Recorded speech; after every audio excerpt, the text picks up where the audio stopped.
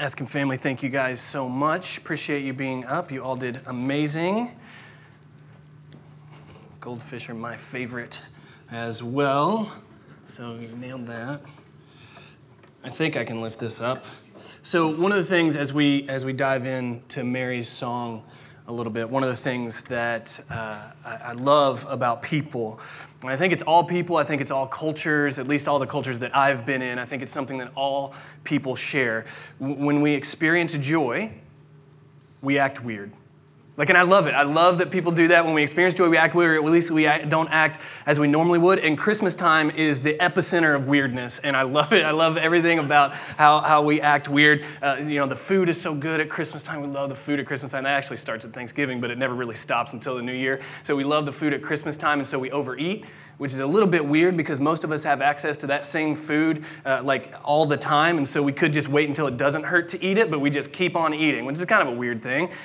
Gift giving is another thing. We love that. We can experience joy from giving gifts, but so we overspend, right? We spend money we don't have to give gifts. That's kind of a weird thing when you think about it. One of the weird things that the Abbott family does is around Christmas time, we put on records, vinyl records of old Christmas music. Abby and I just got a couple of new ones, Perry Como, just like the weirdest old stuff. And so we'll put it on, and you never know when it's going to happen exactly, but usually after we've had a couple of songs on, all our kids kind of emerge from different places, and we have full-on Abbott family sing-alongs, like Van Trapp family style, we get full into it. And some would say that's weird. We think that it's totally normal, and there's an entire art genre called musical that thinks it's totally normal. But so we do that. But bursting into song, that's one of those things that you do when you experience joy. You just find these different ways of communicating, and songs it can be one of those. A couple months ago, we were in Tallahassee for a cross-country meet for Caleb, our oldest, and I have a friend up there, and I said, where should we eat? Because we don't get up there very often. And he told us about this taco place. He's like, it's so good. It's the best tacos in town. So great. So we went to check it out, and the tacos were really good. But we were ordering, and the waiter comes over and says, what would everybody like? And my youngest, Joe Slee, said, we said, hey, we're going to get the burrito for him. And the waiter says, oh, actually, you should probably get the kids' burrito. It's really big. This waiter does not know my son, and he shouldn't act like he does. So we were like, no, we'll stick with the full-size burrito. And he eats the whole thing, right? But when Josley loves something, particularly food, things start to happen to him, mostly physically, and it's not what you would think. So he'll start to kind of move as he's eating. He kind of starts to kind of rock, and then he sways, and then hands go up like praise dance. He starts praise dancing, and he'll move back and forth between hands, like if it's a fork, he'll kind of change hands because it's like, I don't want to be impeded in my movement and my praise. And so he's kind of doing this with the burrito, and he's loving it. He's kind of rocking. He's like, and he'll kind of close his eyes, and he'll do this kind of action. And so we kind of experience, this is in a restaurant, people. This isn't like at home. This is like full public, and we're like, yeah, this is who he is. And so he eats this burrito that's as big as his head, not his ego, just his head, just to be clear, nothing could be that big. But he eats this burrito that's as big as his head, and then as he's subsiding, as the praise dance, as the spirit is kind of subsiding in him, he looks over at us and he says, and I quote, "This is filled with everything good you could ever dream of." There are people who have never loved anything as much as Joe Slee loved that burrito, and it caused him to sing a song, write poetry about it. When we experience joy, sometimes we sing it. I'll give you the address, Jeff. I'll give you the address. Today we're continuing Advent as we talked about, and we're looking at Mary, the expectant mother of Jesus, and she burst into song. And her song is about experiencing something good from God, but it's also about hardship and pain and things not being right. But I'm telling you guys, this song is filled with everything good that you could dream of. Luke tells us that Mary moves with haste. She goes with haste while pregnant, traveling 70 miles. It's a treacherous road to visit Elizabeth, Zechariah's wife, and the future mother of John the Baptist. More on them in the next couple of weeks. And when Elizabeth sees Mary, she proclaims, "Blessed are you among women, and blessed is the child you will bear." And then she says, "Why am I so favored that the mother of my Lord should come to me?" And Mary's response to Elizabeth is a song. And the song is called traditionally the Magnificat. It's one of the most famous songs in all of Christianity. It's been recited in Christian churches for the last 2,000 years. It was even put to music by Bach. Why? Why this song? Well, as N.T. Wright says, this is the gospel before the gospel. It is a bright shout of triumph 30 weeks before the manger and 30 years before the first Easter. And Mary's song, it reads, you just heard it reads like a psalm from the Old Testament. you could drop it right in the middle of the book of Psalms, and you wouldn't even know the difference. It reads like the Psalms, which makes sense because Jewish children would have been taught and memorized the Psalms growing up so that they had something to draw on in times of joy, but also in times of uncertainty. It was just a common thing. And so if you ever wonder, and this is a side note, but I think it's important, why study the scriptures? Why memorize scripture? It's available to me all the time. I have an app on my phone. Why do that? Why draw on it? There are a lot of good books out there, good thinkers. Dr. Phil seems smart. I watch his show every day. Dave Ramsey seems smart. Why not just read their books? There's a lot of wisdom out there. Why meditate on God's word day and night, as Moses calls the Israelites to when they're freed from slavery in Egypt? Why pass God's word on to my kids and my kids' kids, as the scriptures call us to? Why do that? Well, because when the ground shakes and the mountains crumble into the sea, when the future seems so hard to figure out, God is our refuge and our strength. He is an ever-present help in times of trouble, and the word of the Lord endures forever. It's worth having it close to us to draw on in times of need. So last week we looked at how the angel says to Mary, you're going to be the mother of the Most High. You're going to be the mother of the Savior of the world. Now Elizabeth's saying, blessed are you among women, and blessed is the child you will bear. This is all true, and it's all good news, and it's all things that would bring joy. And so maybe singing a song seems perfectly normal. But there are other things that were true about Mary. I know we talked about this a little bit last week, but it's important for us to set the stage here. She was a poor teenage girl, which meant that her social power was zero. She had zero social power. That made her very vulnerable. And she was, at the time, pregnant and unmarried. Now things are really tough for Mary because an unmarried, pregnant woman could be punished with death for that offense. This is a life and death situation for Mary, and she's on the wrong end of it. So people are almost certainly going to consider her an immoral teenage girl. So now the devout community that she comes from won't just look down on her. They'll actively distance themselves from her if she even makes it out alive. She won't have the social support that maybe she could have otherwise if there was much of any for a poor teenage girl. Because the thought was, in her day, in her culture, that good people, to stay good with God, couldn't interact with bad people because the bad would rub off on the good. So you distance yourself from the bad, and an immoral teenage girl was bad, the thought goes. By the way, this is one of the things that just amazes me about Jesus. He grew up in this very same culture, and as he grew, he didn't fear the bad rubbing off on him, not infecting him. In fact, this is at the heart of the gospel he came to reveal. The dirt doesn't rub off on Jesus. His goodness rubs off on us. And so he gets near people that other people wouldn't. So yeah, Mary is going to be the mother of the Most High, but she's also being told she is headed for uncertainty. And she's going to be more vulnerable as a result of what God is asking of her. How do you deal with that? And here really is the question that I'm hoping guides us for the rest of our time. What do you do when you face uncertainty?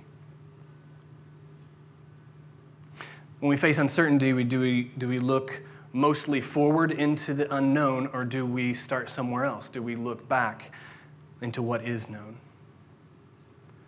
Mary's song gives us some clues. In the face of uncertainty, she begins her song of joy by looking back at a God, who God is, what he has done to build trust moving forward. Here's how the song begins. Let me read it again. My soul glorifies the Lord, and my spirit rejoices in God my Savior, for he has been mindful of the humble state of his servant. Mary starts by being honest, and it's not all sunshine and roses.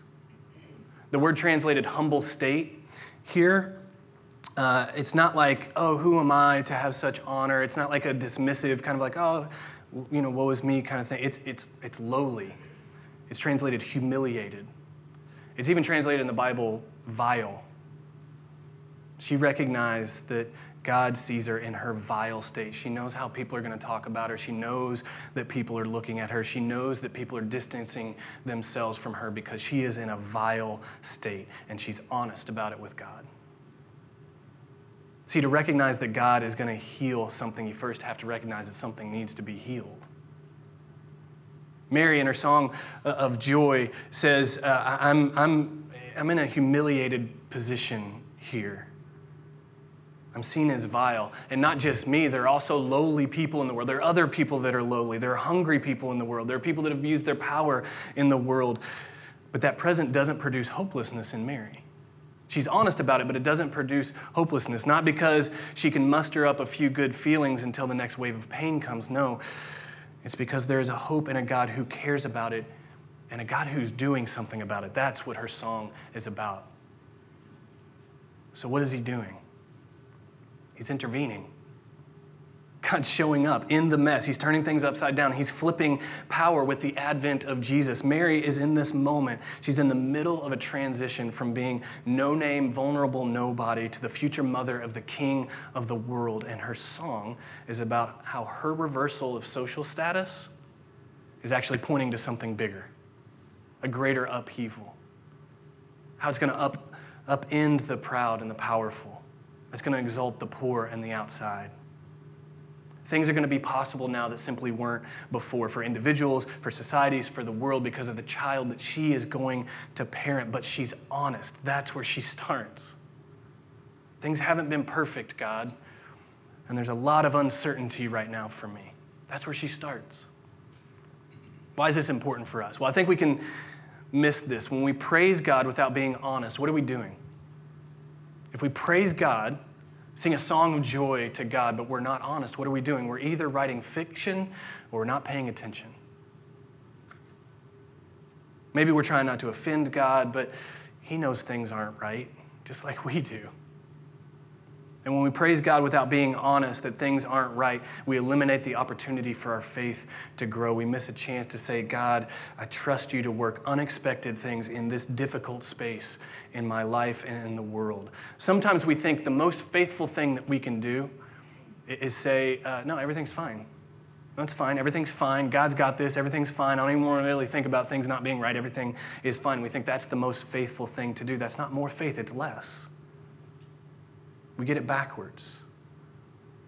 But if we're honest about the uncertainty we face, about the pain we've felt, about things in this world that aren't right, if we say God can set even those things right because he's big and he's good and he's trustworthy, that's where faith grows. Because the thing is, if everything is fine and nothing is wrong, who needs a Savior to show up at Christmas? For me, since 2012, Advent has been a strange time of year. There's so much joy, and I love the joy. I love the anticipation. I love the expectancy. I love remembering that God can do big things, but it's been a weird time. Since 2012, when Isaac stepped down as our lead pastor, and then a year later, right around this time, him passing away, and then last year being our first Christmas without my mother-in-law, Advent for me since 2012 has really been a time of just bracing for impact and waiting to see what's around the corner. And there's been some anxiety that's developed for me in that. Because those things happened. They're true things, but there are other things that are true as well. This church has held together through all the uncertainty to continue to pursue what God has for us, to continue to reach people that are far from God, to hold together in the storm, and to continue to serve each other and others with beauty and grace, all the while worshiping God. And as I've tried to navigate the pain and disappointment and anxiety, I've had a wife right by my side who has loved me every step of the way. The larger story is that God hasn't stopped caring, and he hasn't stopped transforming lives, including mine. God's true to his word to never leave me nor forsake me, and I have to lean into what I know about him to be hopeful about what comes next for me. Did you get that? I have to lean into what I know is true about him to be hopeful about what comes next for me. And I can look at Mary's song to guide me in that process. Do you ever have those feelings? You ever have the anxiety because Christmas is forever different because they're not here anymore?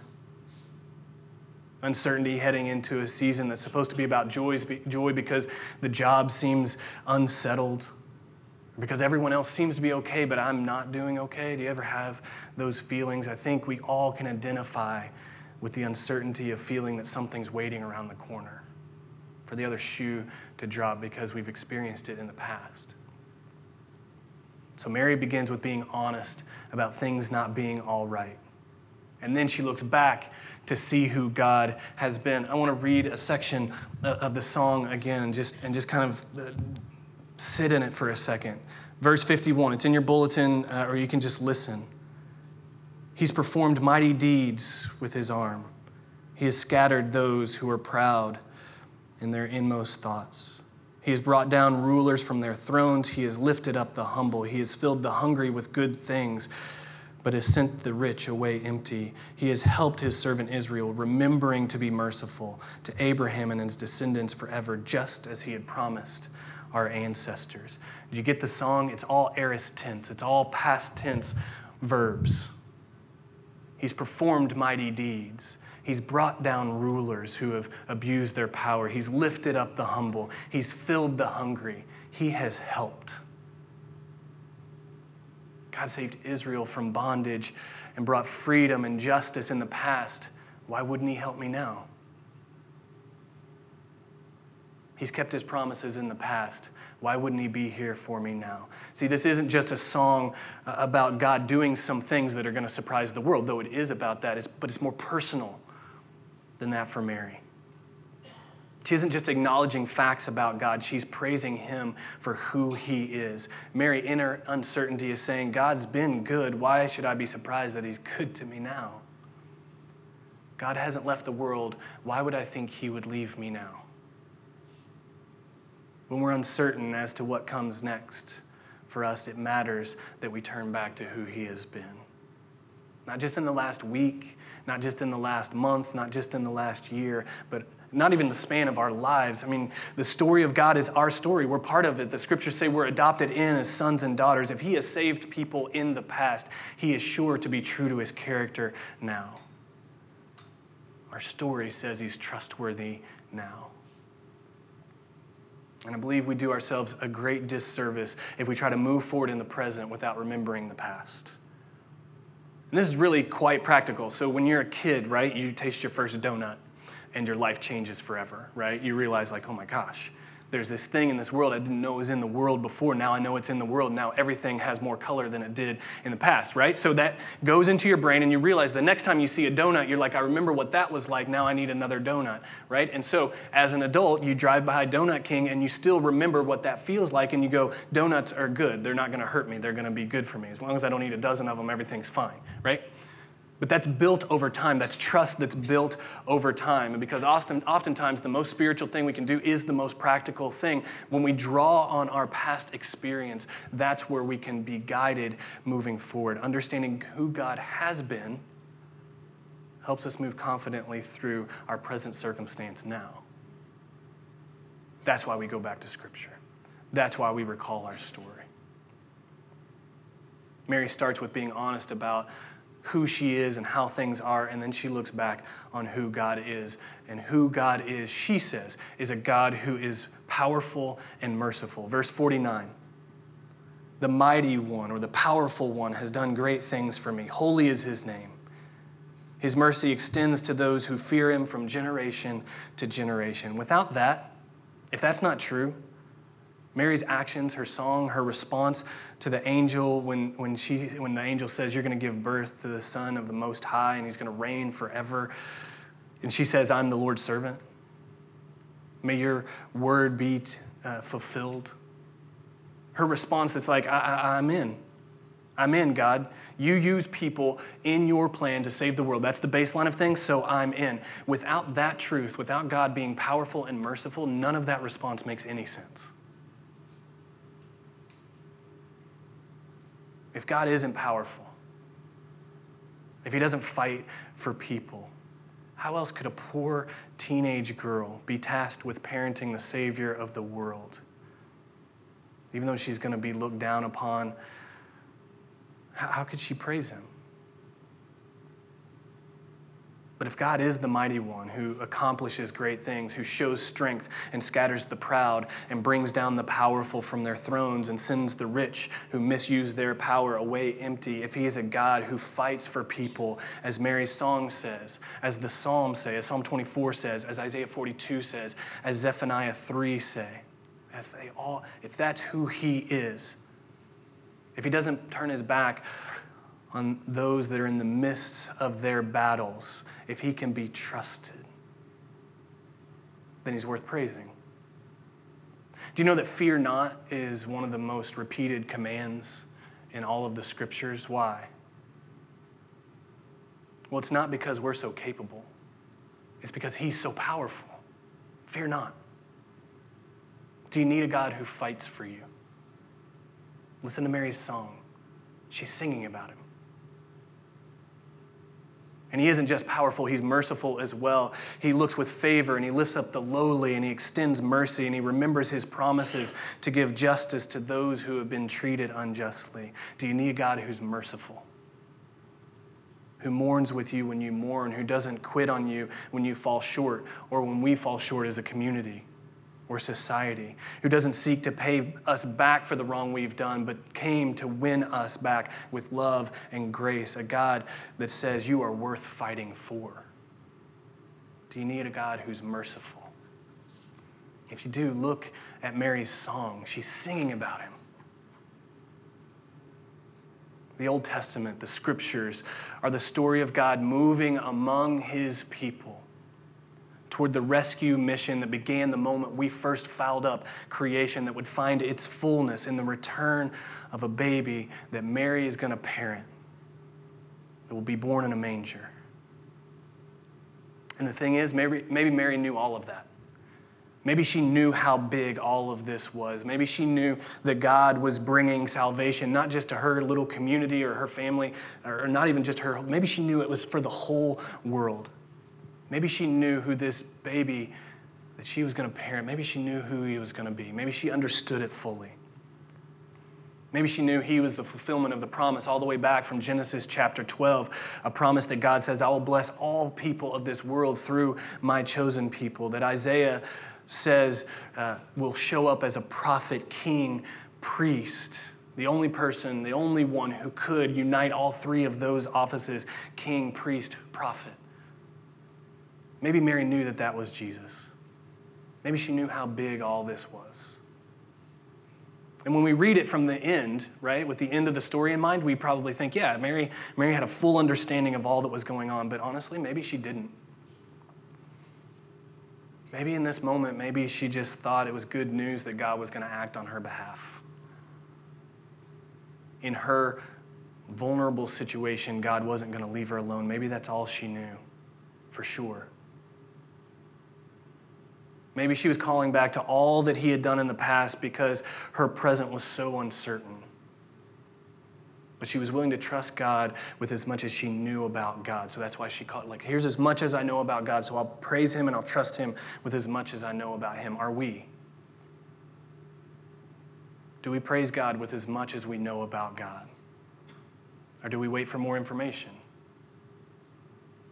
Or do we wait for more to work out in our favor? Or do we wait for things to get easier for us before we'll praise him? Are we willing to praise him because of the clarity we have about who he has been in history and in our lives? Or does a present lack of certainty keep us from it? When we face uncertainty, are we honest with God? And do we look back on who God has been and praise him for it? Here's another way to ask it. When we face uncertainty, do we look mostly forward into the unknown future, which can produce anxiety?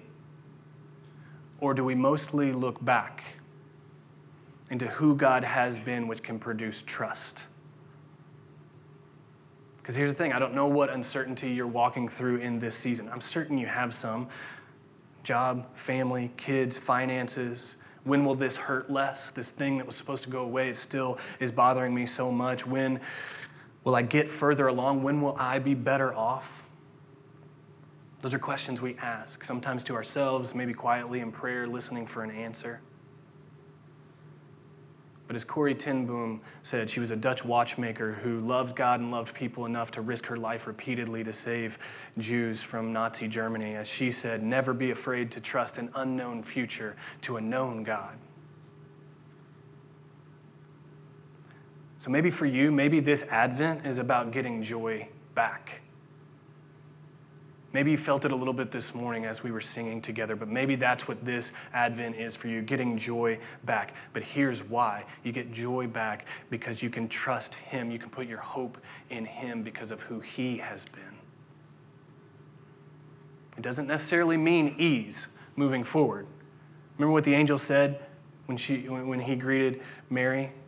The Lord will be with you. He didn't say it would be easy. The Lord will be with you.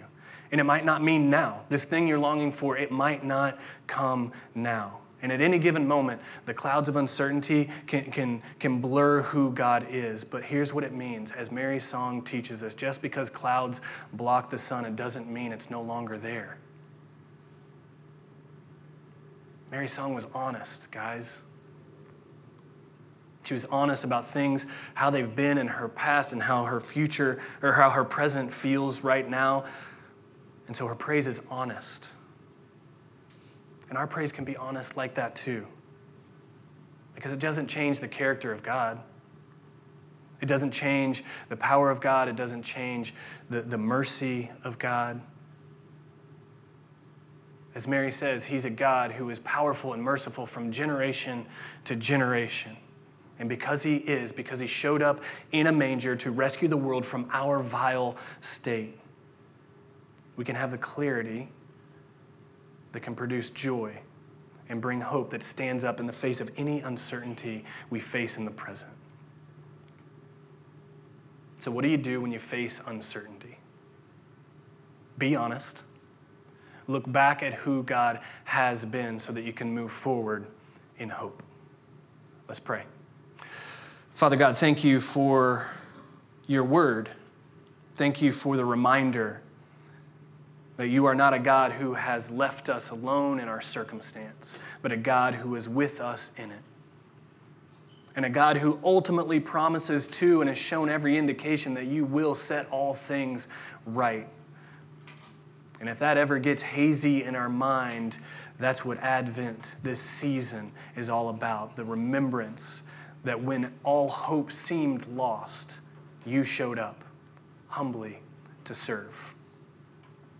Thank you for Mary's song. Thank you for her example, that even in the midst of things not being all right, she was willing to look back at who you have been, and from there she was able to move forward in hope. I pray that we might be people of hope. And I know, God, we can't do anything that you have called us to do or be anything you have called us to be without you. We can't move forward in faith of you without you. And so, God, I pray that by your Spirit you would come to us, that you would grant us the supernatural ability to be hopeful even in the midst of our circumstances, not because they're all right, not because everything is perfect, but because you are a God who is turning everything upside down.